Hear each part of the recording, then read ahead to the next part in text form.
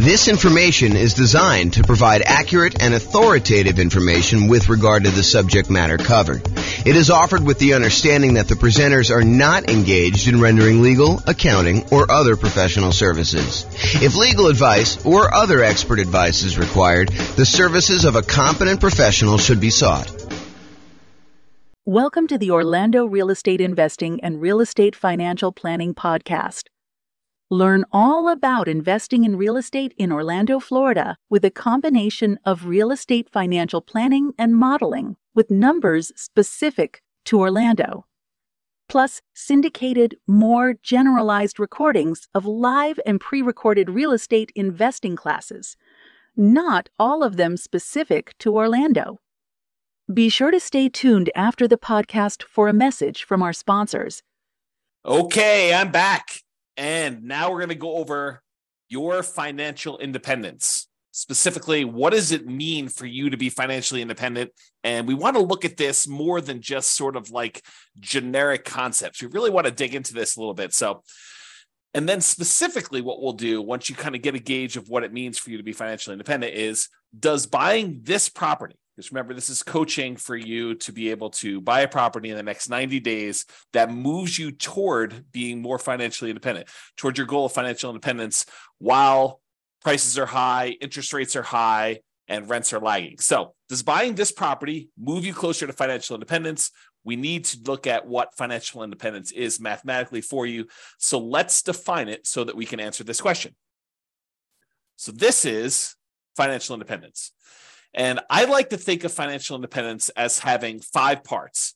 And if you want to simplify it even more, it's really 3 parts. And then one of them is really 3 things. Okay. So if you want to think about it that way. So what it is number one, because we're talking primarily about real estate and rental real estate, it is the net positive cash flow from rental properties. That means you take all the income from your rental properties, the rent and any other income you might have, minus all of your expenses, including vacancy, principal and interest on the loan, taxes, insurance, private mortgage insurance if you've got PMI, maintenance, management, all of the expenses on the property get subtracted out. And whatever is left over net after all of that is what your income is that counts toward you being financially independent.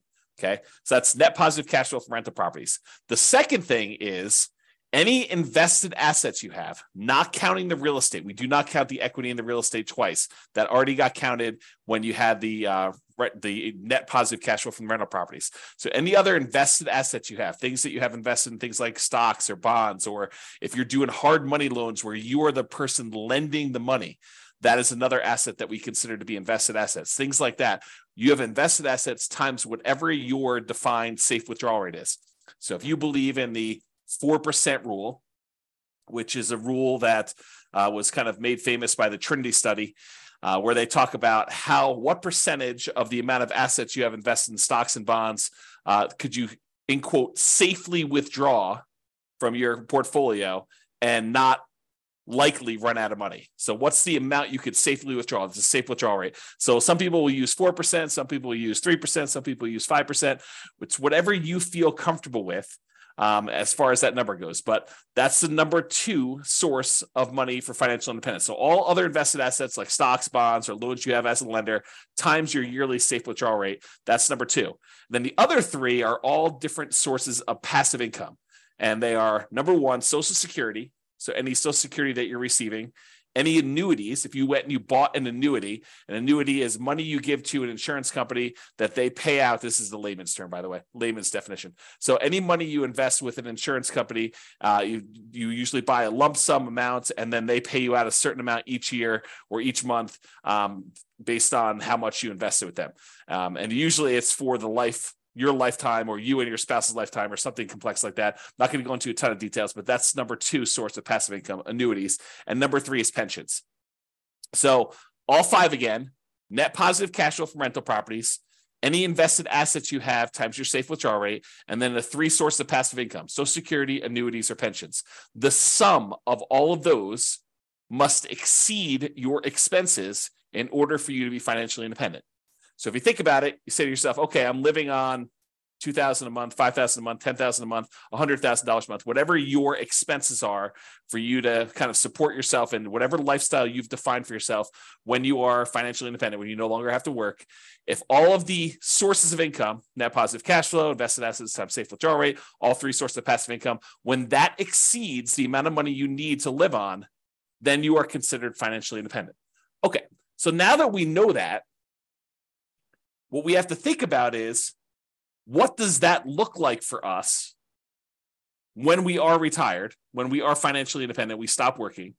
What assets will we have in place? And I'll get to that here in a second on another slide, but that's where we're headed with this. We're going to want to say, does buying this property contribute toward those goals? Is the property I'm thinking about buying, do I want to hold on to that? Do I want to own that at some point in the future where I am financially independent? Or am I using it as like a intermediate short-term asset that I'm going to hold for a period of time, and then I'm going to sell it off, or I'm going to do a cash out refinance, or I'm going to do something with it in order to use the proceeds, the return from that, because it can affect what we focus on.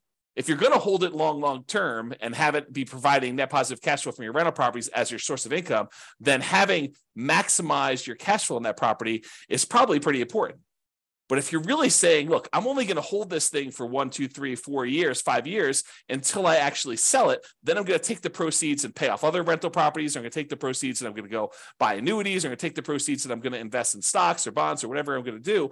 If I'm going to do that, then maybe cash flow is not the most important thing you should be focusing on. And maybe buying a property at a discount, getting a big chunk of equity, and then focusing on properties that are likely to go up in value, some type of either forced appreciation or organic or natural appreciation, the tendency for property values to kind of increase over time, those can become much more important drivers of your overall return if you plan on selling it. So really, the thinking is, we're talking about buying a property in the next 90 days that moves you toward financial independence. That may be cash flow. And I think for a lot of folks it is, but not everybody. And so we'll talk about that in a little bit more detail. A couple of clarifications on this financial independence concept, though, before we move on. I think I mentioned this a second ago, but equity in your properties or any equity you have in businesses is already accounted for in cash flow. So you can't double dip. You can't say, I've got $1 million in stocks and I've got $1 million in equity in my properties and I'm getting $5,000 a month in positive cash flow. No. You can't use the equity in the properties. You're already counting that as the cash flow on the properties. So in other words, another way of thinking about this is the cash flow you're getting on your properties is the return on equity. If you think about it that way, it's the return you're getting on the equity you have in your properties. Now, the $1 million you have in stocks or bonds or some other type of investment, not the equity in your properties, that counts times your safe withdrawal rate. You can use that to kind of sum those up. You can't count the equity in properties or businesses, in my opinion, twice for your safe withdrawal rate, okay? Any payments on loans you've made, so if you're the lender, if you're being a hard money lender and people are coming to you and they're borrowing money from you and you're loaning them money so they can go buy, fix and flips, and you're getting 6, 7, 8, 9, 10, 12, 15% return, whatever it is, 18% return on your money, then that is not, you can't count the 12% you're getting on that. You don't do it that way. You count the loans as part of your overall invested portfolio, and you use that safe withdrawal rate on that money. So even if you're earning 10, 12, 15%, whatever it is on making these hard money loans, you're still using the 3, 4, 5% safe withdrawal rate number in order to determine how that counts towards you being financially independent. Then the last kind of comment I have in here for clarification is dividends are also part of your invested assets. So like you can count those separately or in addition. That already counts as part of your overall return you're earning on that money in stock market or bonds, or, if you're not getting really dividends on bonds, you're probably getting interest payments, but you get the idea. Okay. So those are some clarifications on that. Okay. So now that we've kind of talked about what the definition of financial independence is, I'm going to step back and we're going to talk about two different kind of parallel paths. One is what I call phases of financial independence. It kind of tells you what phase you're in on your journey to becoming fully financially independent. And then I have stages. And the stages I borrowed from, I think it's, what is the name of the website? I haven't linked up here. I'll tell you what it is in a second. The phases of financial independence, though, is sort of like my concept. The other ones are ones we got from the internet, and I'll show you where those are. I think it's Wallet Burst, if I'm not mistaken. So, okay, so phases of financial independence. financial independence phase one. This is when you are working toward having the absolute minimum you need to consider yourself financially independent. If you say to yourself, okay, if everything got really, really ugly and I had to quit my job because I just couldn't stand it anymore, or I lost my job, how much would I need in order to live at the bare minimum level? This is sort of like, you're not doing all the vacations you want to do. This is sort of like, just barely getting by with how much you need for food and clothing and insurance and taxes and all the other stuff you need, but just the bare minimum to kind of scrape by. That's minimal financial independence, what I might call the minimum target monthly income in retirement. That's sort of the way I think about it. It's like, how much at a minimum would you need monthly in order to live your kind of just scrape by? What some people might call like lean financial independence, retire early. So phase one is when you're working toward having enough money where you would be financially independent with a minimum amount. So you're not there yet in phase one. You're working toward that. Phase two is you've achieved enough to have the minimum. So you've successfully achieved the minimum target monthly income in retirement, enough assets between rent on, the net positive cash flow on all your rental properties and any invested assets have safe withdrawal rate or any of the passive income sources, Social Security, pensions, or annuities. The sum of all of those meets your minimum threshold. That's the point where you get to where you're like, okay, I can take a sigh of relief. And if something really bad happened, I have enough to kind of scrape by. Then you're in phase two. In phase two, you have the minimum amount, but you're working toward the ideal amount where you are comfortable with your financial independence. This is more like you have your ideal monthly income. You're able to do the traveling you want to do. You're able to, have the things you want to have and kind of go out to eat a few times or whatever it is that means the ideal means to you. So you're working toward ideal. You've achieved minimum. You're working toward ideal. That's phase two. Phase three is you've met your ideal number. You've achieved the ideal number where you have enough coming in, where you are very comfortable. Some people might call that fat fire, where you're very, very comfortable and you have that, but you're working toward having a margin of safety for your ideal lifestyle. Because if the stock market declined or real estate values and rents went down or expenses on the properties went up or vacancy went way up because you have another pandemic or something like that, you could actually dip below your ideal and not quite have enough. So in phase three, you've achieved your ideal, but we're working toward you having a margin of safety such that if the market goes against you, you don't have to retrench your lifestyle. You don't have to reduce your lifestyle. And then phase four is you have greater than 2 times your ideal target monthly income in retirement, making your ideal lifestyle resilient and safe and continuing to work toward leaving a legacy. In my opinion, and you can do whatever you want with your money, but in my opinion, you want to get to the point where you have 2 times your ideal. And then after that, you can give away anything you want above that. But 2 times sets you up so that you are resilient and safe in case something happens and the market goes against you, where you can still maintain your existing ideal lifestyle. Okay, so those are the phases. Phase one, you're working toward your minimum. Phase two, you've achieved your minimum. You're working towards your ideal. Phase three, you've actually achieved your ideal, but you're working toward becoming safe. And phase four, where you're working on leaving a legacy because you have 2 times your ideal coming in. Okay, so those are the phases of financial independence. You might hear me talk about those. So I wanted to go over them so that you kind of understand where we're coming from with those concepts. Now, so WalletBurst has their own kind of stages of financial independence, and you kind of will see these written around the internet. I don't know if they came up with this, but they did a really nice visual, and so I'll show you what it is. So these are the sort of like the stages or the milestones on your financial independence journey. So a lot of folks, they start off with negative net worth. They have more debts than they have assets. They've got student loans, or they have negative equity in their property, or whatever it is that they have there. They start off with negative net worth. So that's sort of the baseline stage. Eventually, you get back to 0 net worth. So that's an achievement from having negative net worth, where your liabilities are worth more than your assets, is where you have negative net worth. 0 is where your assets and your liabilities are at least even, and And that's kind of where you are. Some people will not have negative net worth. They'll kind of not fall into the trap of having, student loans or whatever it is coming out of college, and they'll start with zero net worth. So zero net worth is where you're break even. Then the next stage is where they have saved up an emergency fund. So not only do you have a zero net worth, but now you have a little bit of money set aside, whether that's $1,000 or $5,000 or $10,000 or 6 months. It's whatever you decide your emergency fund is, but that's the next stage in this milestone on your financial independence journey. After that, you have Coast Fire.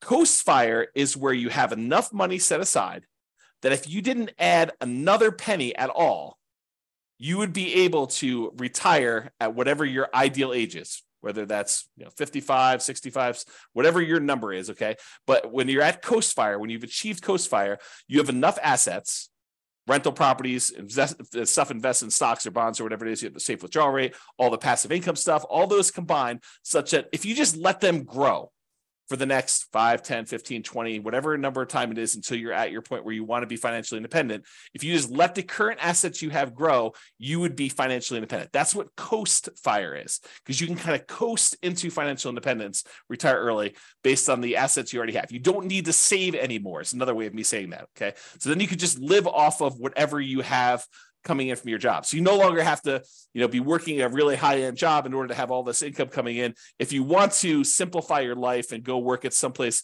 with less stress or that you would enjoy more, you know that you have enough assets so that if you just spent the money you earned, the assets would eventually grow and they'd be able to provide you with financial independence. You're not spending any of the proceeds from your investments with Coast Fire, but if you just left them alone, they would eventually grow and lead you to financial independence. That's Coast Fire. Barista Fire is where you have some assets, and combined with the amount of money you're getting from some of your investments, you can supplement it with a part-time job or a job that you really love doing that's not really a high income earning job, or maybe it is high income, it doesn't matter, but you're doing some work and you have some assets, some of your financial independence assets that are throwing off some money, and you're living on some of those. So it's a combination of you're living on some of the investments and you're getting some from your job. That's Barista Fire. It's like you work at Starbucks part-time for health insurance and to get 20 hours a week or whatever it is you want to do there, as an example. Okay, so that's Barista Fire. Lean Fire is where you have enough that you could live that minimum target monthly income and retirement number, that minimum number. So you're able to just scrape by. You have enough assets where you don't even need to work as a barista anymore. You could sort of get by. Then regular Fire, sort of a arbitrary definition, but you're able to live and be financially independent there, versus Fat Fire, where you have more than enough where you can live your ideal lifestyle. So that's sort of the stages of financial independence or milestones on your financial independence journey. And in case you're wondering how the phases versus stages kind of overlap, phase 1, remember that's the one where we're working toward you becoming, you having your minimal target monthly income in retirement. That really consists of having a negative net worth, having zero net worth, having an emergency fund, having Coast Fire, and being Barista Fire. So all of those consist of phase 1 for me. Okay, so this is the normal wording you might hear online, have negative net worth or zero net worth or emergency fund or Coast Fire or Barista Fire. That's really what I would refer to as phase 1. You're working toward having that minimum or lean. Then phase 2 is you've achieved lean fire. So that's kind of where it is there. And you're working toward ideal fire. You're working toward fat fire. So phase 2 for me consists of lean fire and regular fire. Phase 3 consists of safe fire, which is what phase 3 is for me. That's fat fire in the normal kind of like nomenclature. And fat fire is when you have more than enough, you're living your ideal lifestyle.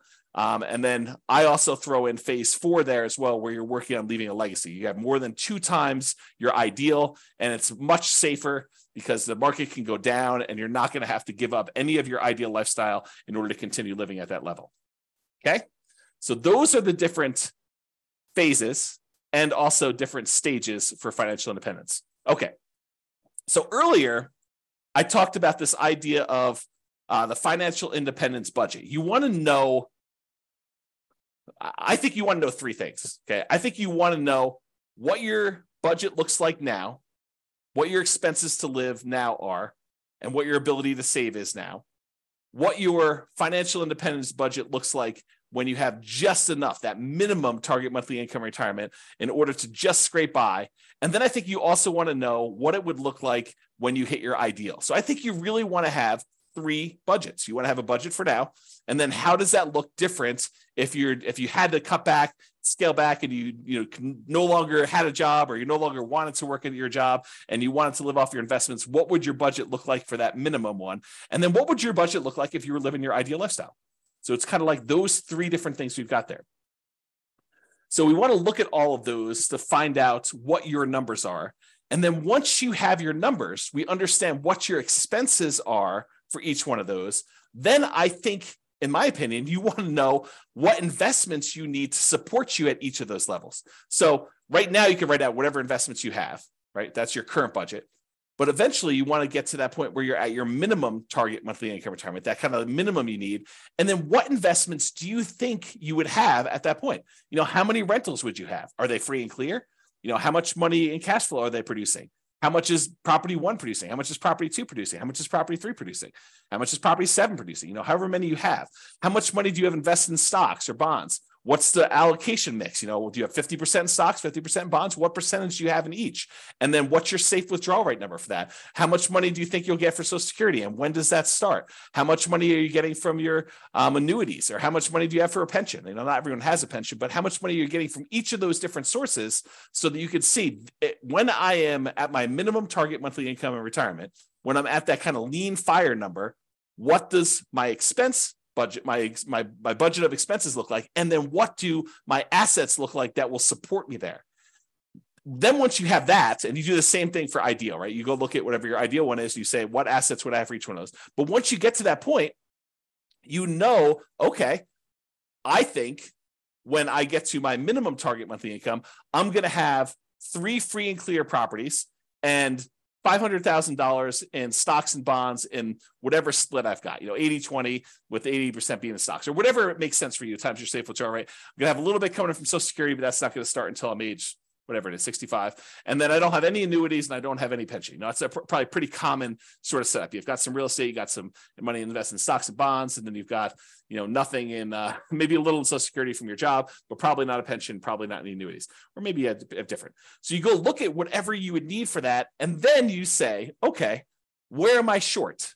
Right now I've got 2 rental properties, or I've got 6, but their cash flow is really poor. It's $100 or $200 a month when I really need to have $3,000 a month produced by these things. So I need to get to the point where I've got 6 now, but I need 3 and free and clear. And so the plan will be, which ones are you keeping, or are you going to sell all 6 and buy 3 new ones? You need to know, which ones are the ones that I'm going to pay off, and which ones am I using as sort of like rocket boosters to get me to the point where I could take the money, the proceeds from the ones that I've gained some equity in because the property value has gone up and I paid down the loan. I'm going to take that, pay all the expenses on selling it, take that money and pay off the ones that I have there in order to get to the point where it's my minimum target monthly income or my ideal. So really what you're looking to do is you're looking to determine what's your budget now, what's your budget when you're at that minimum target monthly income or lean fire, what's that budget when you're at your ideal target monthly income in retirement or fat fire, and what are the assets, what's the financial independence assets distribution, the allocation you have for each of those levels. What is it right now? What will it be when you're at that minimum? And what will it be when you're at that ideal? And you want to plan for that. Then the question to ask is, does the property I'm looking to buy right now move me toward that goal? If you're at, you're working toward your minimum, does it get me closer to that minimum target monthly income retirement? Is the property I'm buying one that I'm going to use as a rocket booster to pay off other properties because I'm not going to keep this to be free and clear? Or is this one of the ones that I want to ultimately pay off and keep long-term? It's kind of, what are you thinking with that property? What is it going to be for you? So that's what you want to be thinking about. And you want to do the same for ideal. Okay. And to help you, I've got a ultimate financial independence retire early budget. And it really is 3 budgets in one. It's got your current list of all your expenses, your minimum, that's your minimum target monthly income, your ideal, And then at the end, it will allow you to put in kind of your current annuity, Social Security, pensions, and net rental property cash flow. And it will tell you how much you need in stocks and bonds at whatever safe withdrawal rate you put in order to make up the difference. In some cases, it's zero because you're already there, right? And then it will do the same for your current, your minimum, and your ideal. And I probably will do a whole separate video walking you through how to use this budget. But your homework is to do the budget because you want to know, where am I now? What's my minimum? What's my ideal? And then does buying this new property move me toward that goal? Because one of the worst things we could do, maybe it's not the worst thing we do, but it's up there. One of the worst things we could do is we could buy a property that doesn't actually move us toward our goal. Maybe it's a property that cash flows, but maybe we don't need cash flow right now. Maybe what we really need to do is be paying off this other property.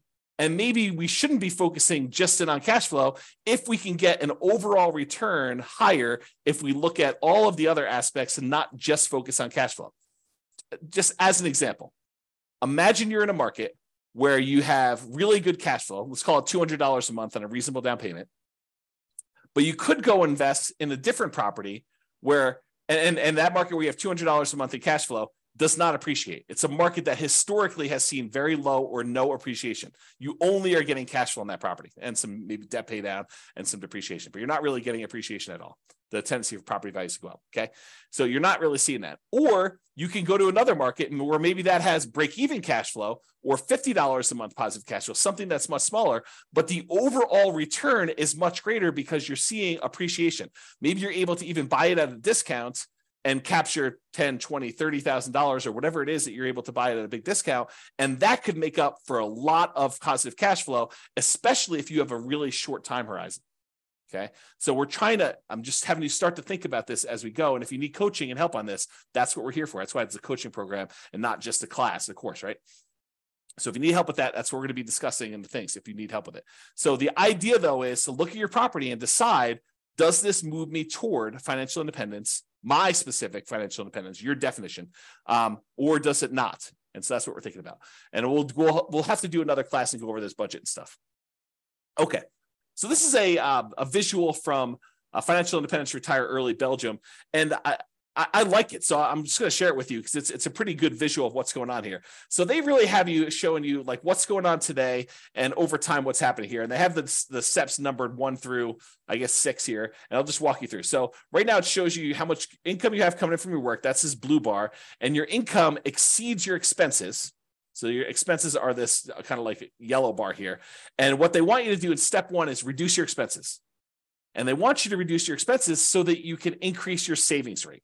Okay. So step 1 is reduce your expenses to increase this difference between how much you're bringing in and what your expenses are on it. And if you do that, then your expenses go down here and the amount you can save actually increases. Step number 2 is they want you to save for emergencies. So they want you to put some money aside to save for emergencies here. So they go ahead and they say save for emergencies here. And then number 3 is they want you to focus on increasing your income. So step 1, reduce expenses. Step 2, save for some emergencies. Step 3, they want you to increase your income so that the amount you're saving jumps up again. Then you take the amount of money that you've got from increasing your income and reducing your expenses, the larger amount that you're able to set aside, and you invest that efficiently. That's step 4. Okay, so they're telling you invest that. Step 5 is once you reach 25 times your annual expenses, then you are financially independent. And that's based on safe withdrawal rate. That's a 4% safe withdrawal rate. Because 4% is really 25 times your expenses. So, if your expenses are, $20,000 a year, then you only need to save, my math is right, what is that, 800,000? If you have $1 million, that's $40,000 a year. Okay. So, once you kind of reach your expenses there, 40,000 times 25, that's going to be $1 million. Okay, so that's kind of what you need to do in order to hit that number. If you're financially independent, once you reach that, then you can live from your investment returns. There's no need to work anymore because their portfolio income now exceeds or matches the amount of expenses you have there. Okay, so that's what it's showing you visually, which I think is a good visual. Now realize, some of this stuff we might do with real estate, right? We may not be investing efficiently in stocks or something like that. And the 25 times, because we're not using the safe withdrawal rate, the numbers are going to be different. So you got to take into account the net cash flow on all of our rental properties after all expenses, plus any money we have invested times that safe withdrawal rate, plus all three other sources of this passive income, the Social Security, the annuities, and the pension. And then the combination of all of those combined, if those exceed your expenses, then you're financially independent, according to my definition.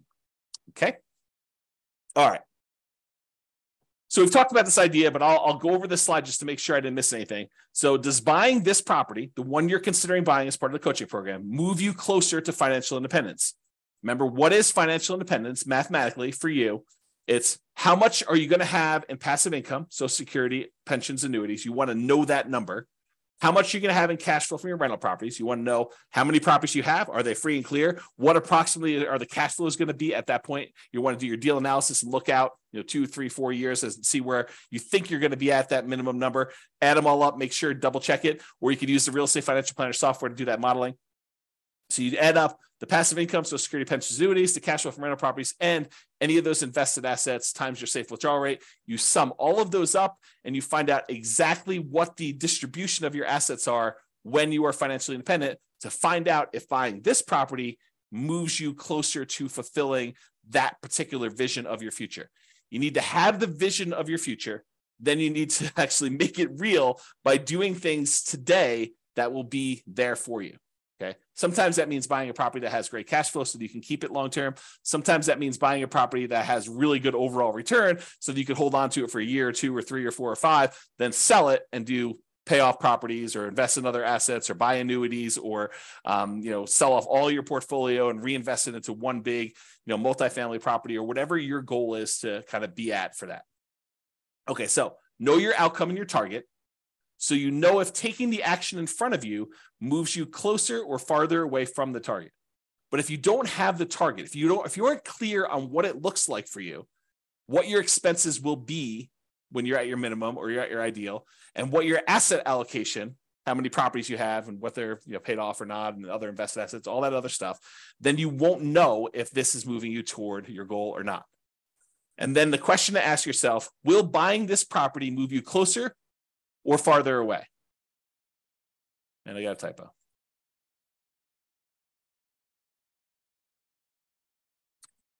Or farther away. Okay, resuming.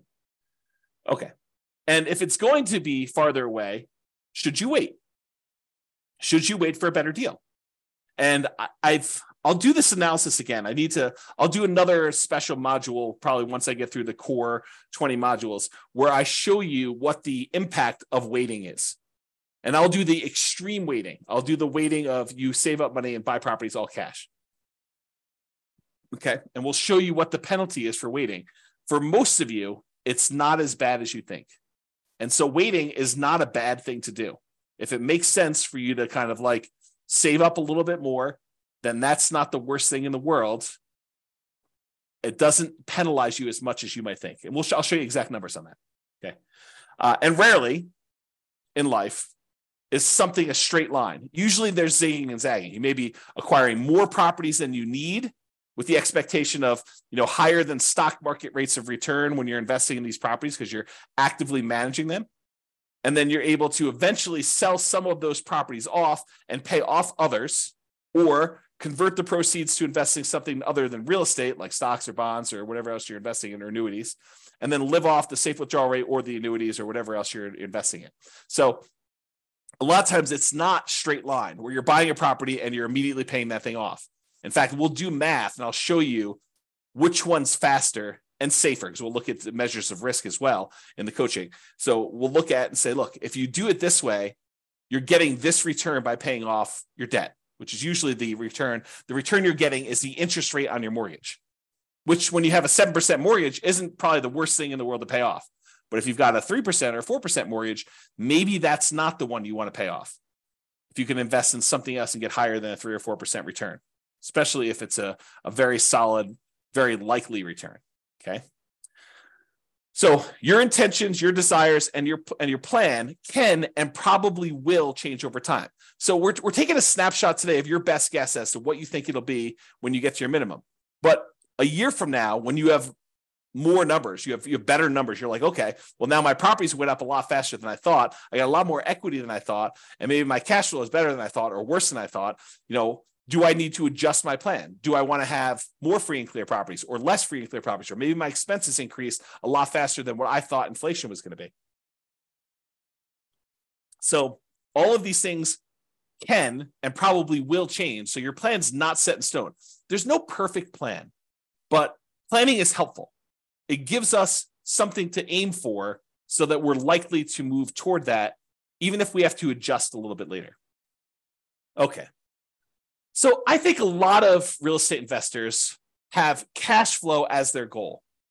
They're really focused in on cash flow, cash flow, cash flow. That's the only return I'm looking at, because historically, and probably until you've seen my definition of what financial independence is and better understood that, and you'll understand a lot better as we do more examples and stuff. But most of them are focusing on that because they only think about, the positive cash flow part of the return they have on that kind of like triangle, the star rather. So they look at it and they're like, hey, look, I'm getting this cash flow part of it. That's the only one I'm focused on. So I really need to focus on positive cash flow when I'm buying these properties. But realize that's not the only solution.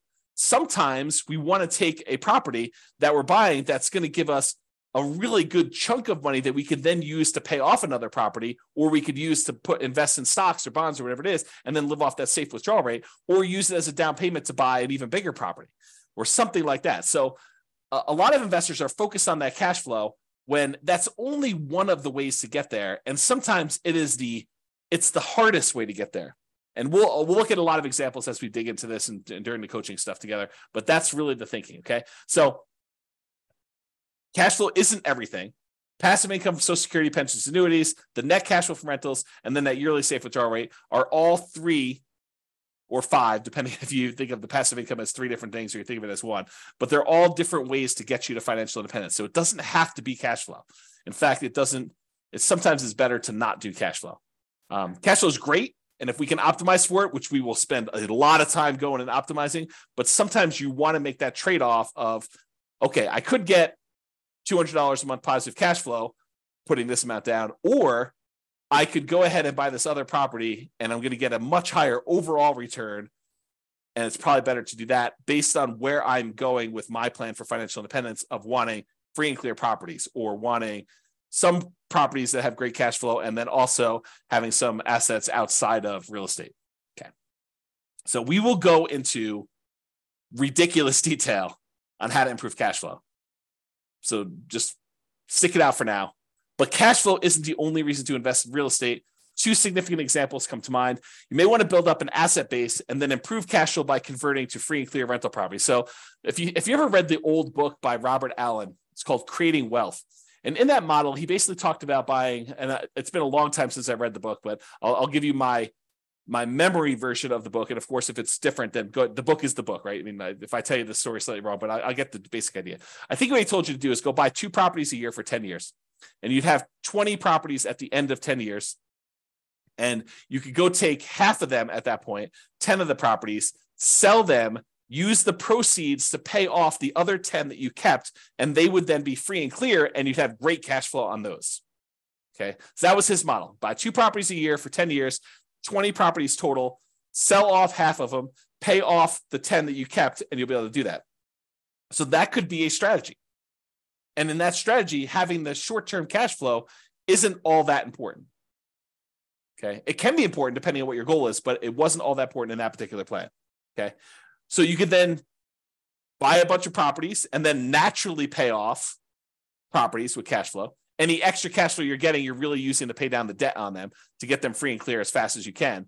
Or you take the extra cash flow you've got on the properties and you invest it in something else, stocks or bonds or whatever, let that grow at 6, 7, 8, 9, 10%, whatever you're able to get in the stock market, that you feel comfortable with. And then you could take the proceeds from that and use that to pay off, 3 or 4 or 5% mortgages that you have saved up. And if you're getting a higher return on keeping the money invested in the stock market, then it's actually faster to keep the money invested in the stock market until you have enough to completely pay off the mortgage than to take the money, pay off the mortgage at 3 or 4 or 5, 6%, when you could be earning 6, 7, 8, 9, 10%, whatever it is that you're able to earn on the other investments that are not real estate. Okay. So some thoughts there. Or you may want to grow your assets with real estate, then convert those assets to annuities or yearly safe withdrawal rate on invested assets. We talked about that idea.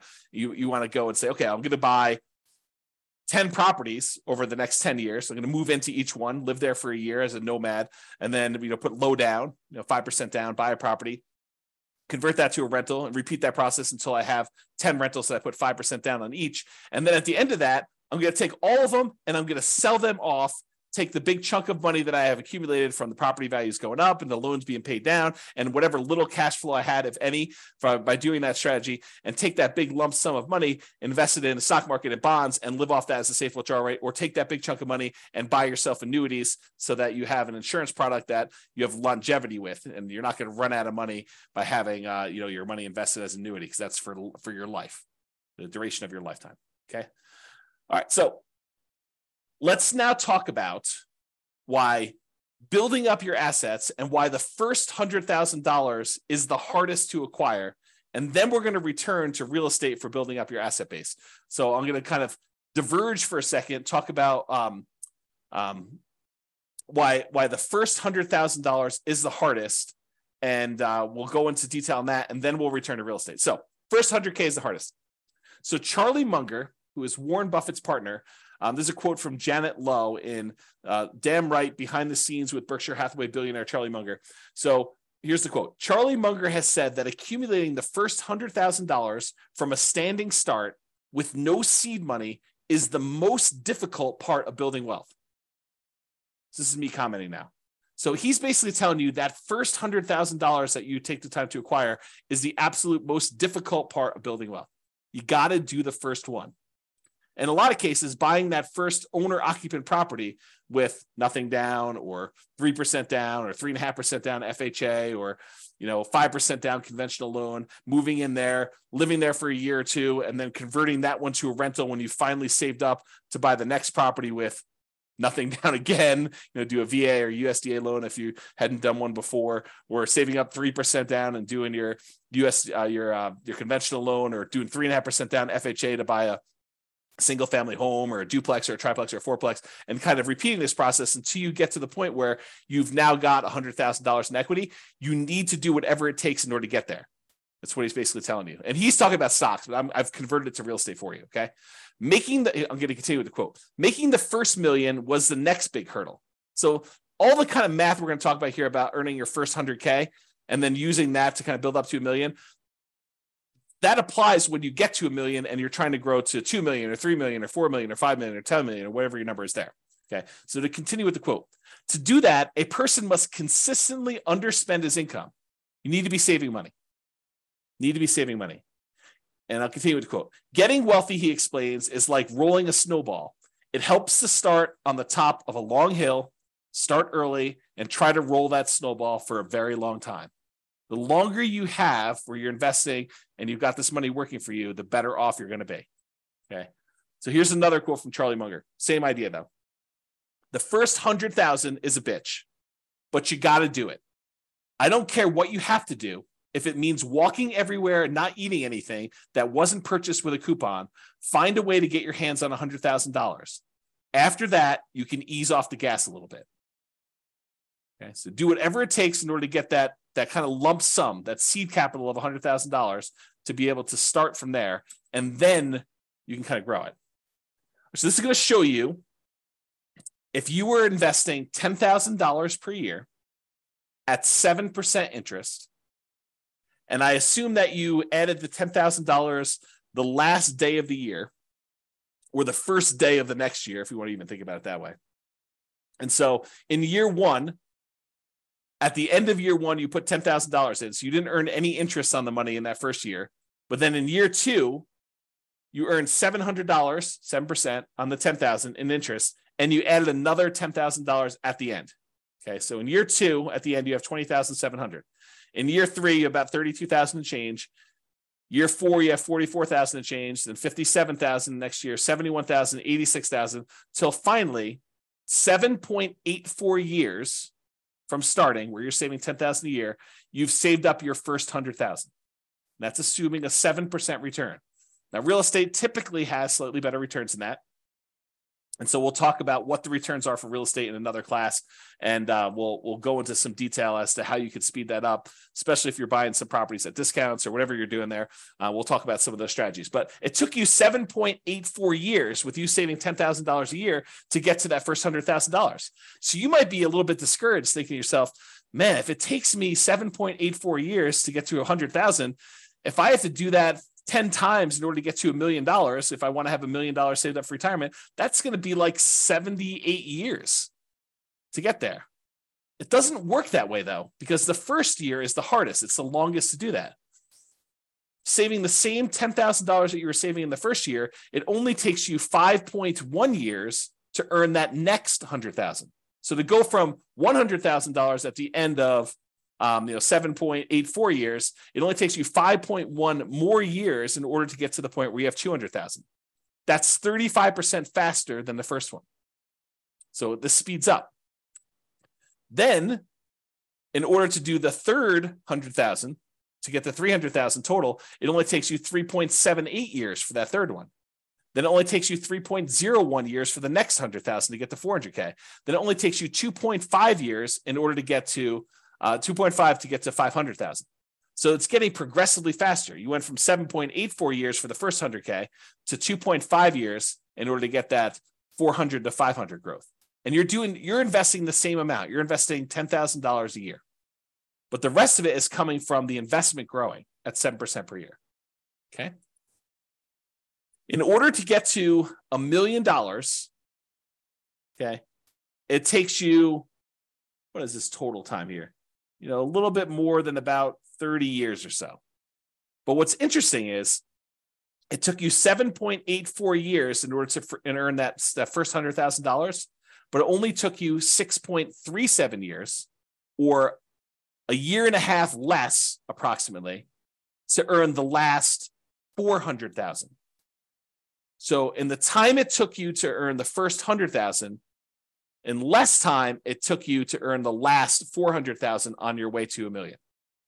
That should blow your mind, right? You're thinking to yourself, it took 7.84 years in order to earn that first 100K, but it only took me 6 years and change to earn 400,000 toward the end because of compounding. Okay. So another way to think about this, it took you 25% of the entire time to get to $1 million to earn the first $100,000. It took you about 75% of the time, 74.5, in order to earn the rest of the 900,000. Or the second 100,000 took you 16.6% of the time. It took you a little bit less than 60% of the time to earn $800,000, which is crazy. And that's why you need to do everything you can in order to get that first 100K, which for a lot of folks, that's going to be buying an owner-occupant property with a low down payment, like 3% down conventional or 0% down VA or USDA if you're a veteran, or if you're willing to live in a rural area outside of your town and commute in, put in whatever it takes in order to do that. If it means commuting to work for a year in order to be able to buy a USDA property with nothing down, and then you're eventually able to rent that property out and move to another property, that would be worthwhile. Okay. Or, put 5% down conventional property. If you've got that, or 3.5% down, and buy a duplex or triplex or a fourplex, or buy a single family home with 3.5% down. You could do that with a 3.5% down loan program. We're going to get into financing here in next class. Or you just go ahead and buy, traditional 20% down payments if you've got those, 15% down payment if you're willing to do PMI, 25% down if you want to improve your interest rate, which we'll talk about all these strategies when we get the financing. Okay. All right. So that was all using 7% return on your money, but leveraged real estate's probably not 7% per year. Now it could be less, but it's usually higher than 7% when you account for all of the different areas of return, which we're going to talk about in the return quadrants module. You have appreciation, the tendency for property values to go up over time. You've got that cash flow number, which is your net of all your expenses on your property, any income you've got coming in, including rent, minus vacancy, taxes, insurance, maintenance, management, all that stuff. And in some cases, that will be negative, but the overall return might still be positive because appreciation and the other returns are still big enough that they overcome the negative cash flow. You have debt pay down is another area of return. So the amount of money you're earning by paying down how much you owe on the loan each month, if you've got an amortizing loan. which we're going to go over all this detail in the modules, but it's kind of a preview. And then depreciation, the tax benefits of owning the rental property. When you take into account all those returns, plus the return from reserves, which we didn't really talk about here, then you'll be able to see that that's probably greater than 7% overall, especially if you're leveraged. Okay. And especially if you acquire an owner-occupant property, one you're going to move into with little or nothing down. You put very little down, the returns get crazy because the return is a small number. The return is large on the small amount that you put down, with 0% down or 3% down or 3.5% down. The returns just get out of whack, crazy good. And maybe even convert it to a rental after living in it for a year using the nomad strategy, which is nomad strategy is that buying a property as an owner occupant, living there for at least a year. It's a requirement of the lender that you live there for a year. And then after the year, you can convert it to a rental and you have very little money left in the deal. So if you imagine for a second that you had saved up 20% down to buy a rental property, you technically could buy probably 4 properties with that if you put 5% down on each over 4 years. So instead of buying 1 property with 20% down, you could buy 4 5% down properties, move in, live there for a year. At the end of the year, move out, convert that one to a rental, buy another one 5% down, live there for a year, convert, then move out after a year, convert that one to a rental. Now you got 2 rentals, move into the third one, 5% down, and repeat the process until you get as many rentals as you want, continuing to put that 5% down. Okay. That's really the nomad strategy, which we talk about when we talk about strategies, which I believe is the next module. Okay. Property life cycle. And this relates back to what you're going to do with the property, right? So let's talk about this. So for the property you're considering buying, right? This is a coaching program about you buying a property in the next 90 days. The prices are high, interest rates are high, and rents are light. So what are you planning? What's your proposed property life cycle for the property? You're going to buy it, then do what? That's the question, right? You're going to buy it, then do what? Well, here are a couple options. It may not be all inclusive, but these are some of the big, pretty more common options you have. You could buy it, then you could sell it immediately. For example, let's say you want to flip a property to fund reinvestment or to pay off other properties. So you're like, look, I don't have a lot to put down, but I do have some money and I can go find a property that I could buy at a discount, put a little bit of sweat equity into it, fix it up, resell it, walk away with the down payment I had back, plus some profit on that, $10,000, $20,000, $30,000, whatever your number is in your marketplace that you're able to do for these flips. Then you take that money and you go and you reinvest it into something that you ultimately want to do. So you could buy this property with the intention of flipping it to then reinvest. Or maybe you're doing flips in order to pay off properties that you already own to get you to financial independence. You go look at your numbers, your budget, you say, look, I need 3 free and clear properties in order to be financially independent. And that's what I would like it to look like. I want free and clear properties with great cash flow. So now you're like, okay, well, if I'm going to go buy another property, maybe I buy a property that I'm going to make $10,000, $20,000, $30,000, $40,000, $50,000 by flipping it and use that money to pay off the properties you already own. Okay. So that could be what you do. Or maybe what you do is you flip properties, you keep the money that you made in profit to use on your next flip. So you have to borrow less money if you really want to, in order to do the flips, use some of your own money to be your source of funding for the flips. And then you kind of take the profits out again. And then eventually you have enough where you could pay off the entire mortgage in full. And then you do that in order to be financially independent. So you could look at it that way. So what's the proposed life cycle of the property you're buying now? Are you going to buy it, then sell it immediately? That's one option. Are you going to buy it now, then you're going to sell it within 5 years? And you're going to maybe do the same thing. You're going to fund either reinvestment by use as down payments for additional purchases, or maybe stocks or bonds, or whatever you're going to do, or pay off other properties with it. And what are you going to reinvest in? We talked about this: stocks, bonds, leverage up with real estate, use it to put another down payment and acquire additional properties with it. Maybe you want to deleverage real estate. Maybe you want to buy free and clear properties or do lower loan to value. You're like, hey, look, I'm having a hard time making properties cash flow, even with all the strategies we're talking about. Maybe it makes sense for me to, buy a property, sell it within 5 years, and then put 25% down as I acquire properties to get better cash flow, because I need that for whatever my financial independence goals are and my timeline. That's an option for you. Okay. Or if you're going to sell within 5 years, a lot of times we were doing that if you live in a property 2 out of the last 5 years, any gains you had on that property are zero. Capital gains you have on that property are zero, up to some limits. There's some limitations on that. Okay. Or maybe you're doing lease options where you're buying properties and you're immediately putting a tenant buyer in the property, and they've got a year or 2 or 3 in order to be able to buy the property from you at a pre-agreed upon price. And so maybe the strategy is you're buying these properties to get your profit out to then reinvest in other things. We'll talk about this strategy more in the future too. So another proposed property life cycle might be you buy it, then you sell to either optimize or achieve financial independence. So you buy it, and then at some point in the future, 5 years from now, 6 years from now, 10 years from now, 15 years from now, you sell all the properties that are extra that you can use the proceeds from to pay off the properties you're going to keep and have free and clear properties. So you sell when you can convert real estate into paid off free and clear properties. Or maybe you get to the point where you're like acquired a bunch of properties, and 16 years in the future, you have enough equity in your properties such that after all the expenses of sale, you can sell all of them. And whatever you net after real estate commissions, closing costs, capital gains taxes, and depreciation recapture taxes, all the taxes on that, you can take the proceeds and then you can invest that in stocks, bonds at a safe withdrawal rate. You can eliminate all of the active headaches of having to manage properties, because it might be more work for you to manage properties, even if it's a better return. And you're like, look, in retirement, I really want to be completely done. I want to unplug and I just want to put my money in stocks, bonds, or annuities, or whatever I can do. And you're going to actually sell all your real estate and convert it to there. So you can do that calculation to find out when selling them all leads to that. Okay. Or maybe you sell to de-risk when you reach financial independence. So you're like, look, I don't want to have this additional leverage risk of having real estate, so I can go ahead and sell and de-risk some when you hit financial independence. Or maybe your proposed life cycle for this particular property, your proposed property life cycle is you're going to buy it and you're going to keep it forever. You pay off the loan naturally over whatever the amortization period is, 30-year loan, you pay it off over there, and then you keep it for cash flow.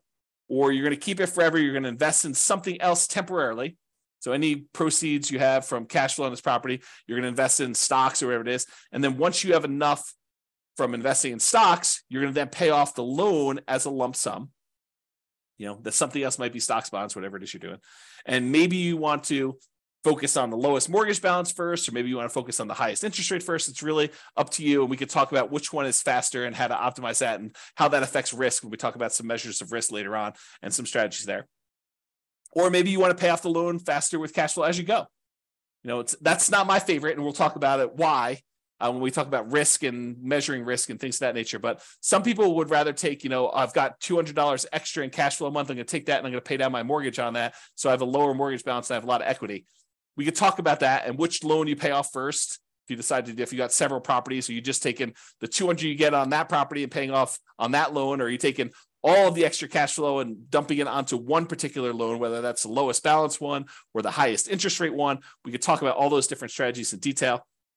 But this is what you could do with the proposed life cycle of the property you're considering buying.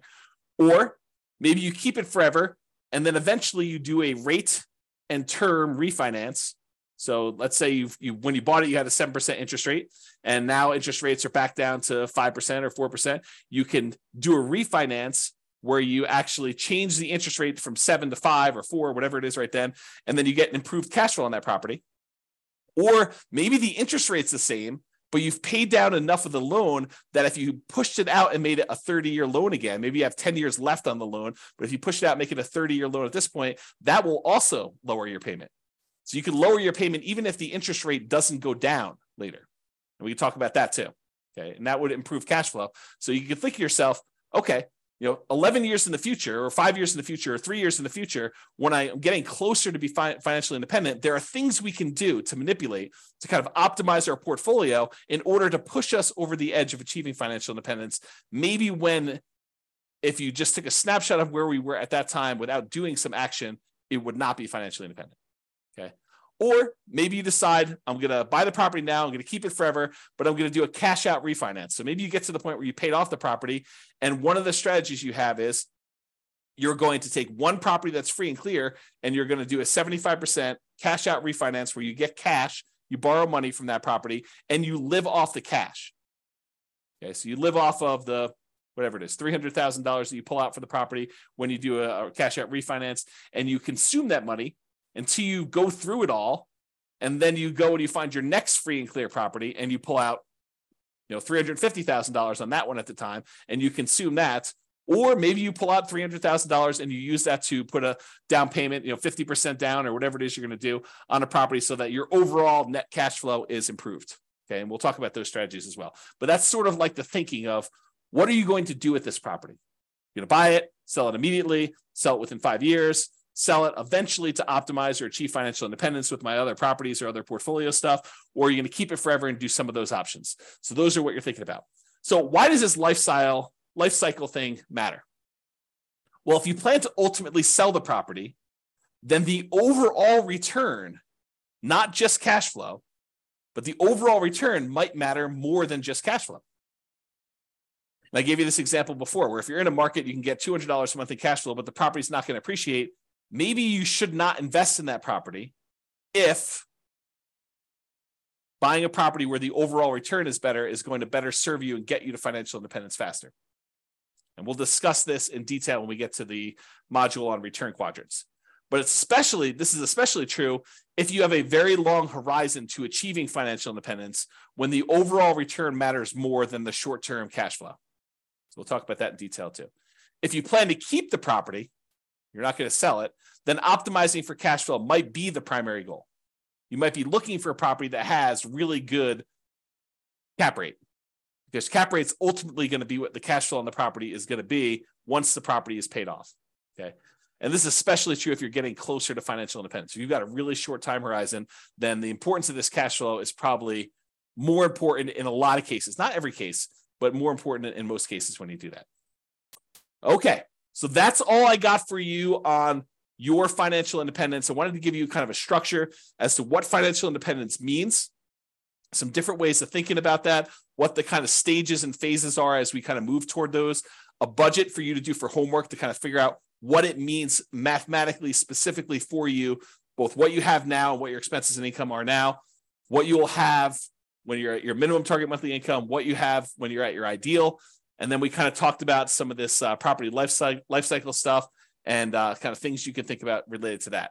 And we talked about why 100K is really hard to do, but it's really important for you to do it to get that asset base growing so that you can then do things with your assets and manipulate them over time and kind of optimize your portfolio. All right, so that's all I got. Check out the next module. I think we're going to do real estate investing strategies next. And we'll go over a whole bunch of different strategies and talk about like what you're planning to do. And then we'll tie it back to, does it move you toward being closer to your goal of financial independence? And as we go through this, we'll start optimizing for cash flow. Bye-bye for now. With home prices up, mortgage interest rates up, and rents up, but not quite enough to counteract the higher prices and interest rates, cash flow on rental properties in Orlando is harder than ever. Book a call with the Real Estate Financial Planner to apply our proprietary 88 strategies to improve cash flow on your rentals. See the show notes for a link to schedule your call and improve your cash flow today. If you're a real estate agent, lender, or professional in Orlando that wants to help our real estate investor listeners, consider reaching out to learn about collaboration opportunities with this podcast. We'd love to add more value to our listeners by having you assist our investors buy, sell, and finance their real estate investments. See the show notes to schedule a call to discuss collaboration opportunities.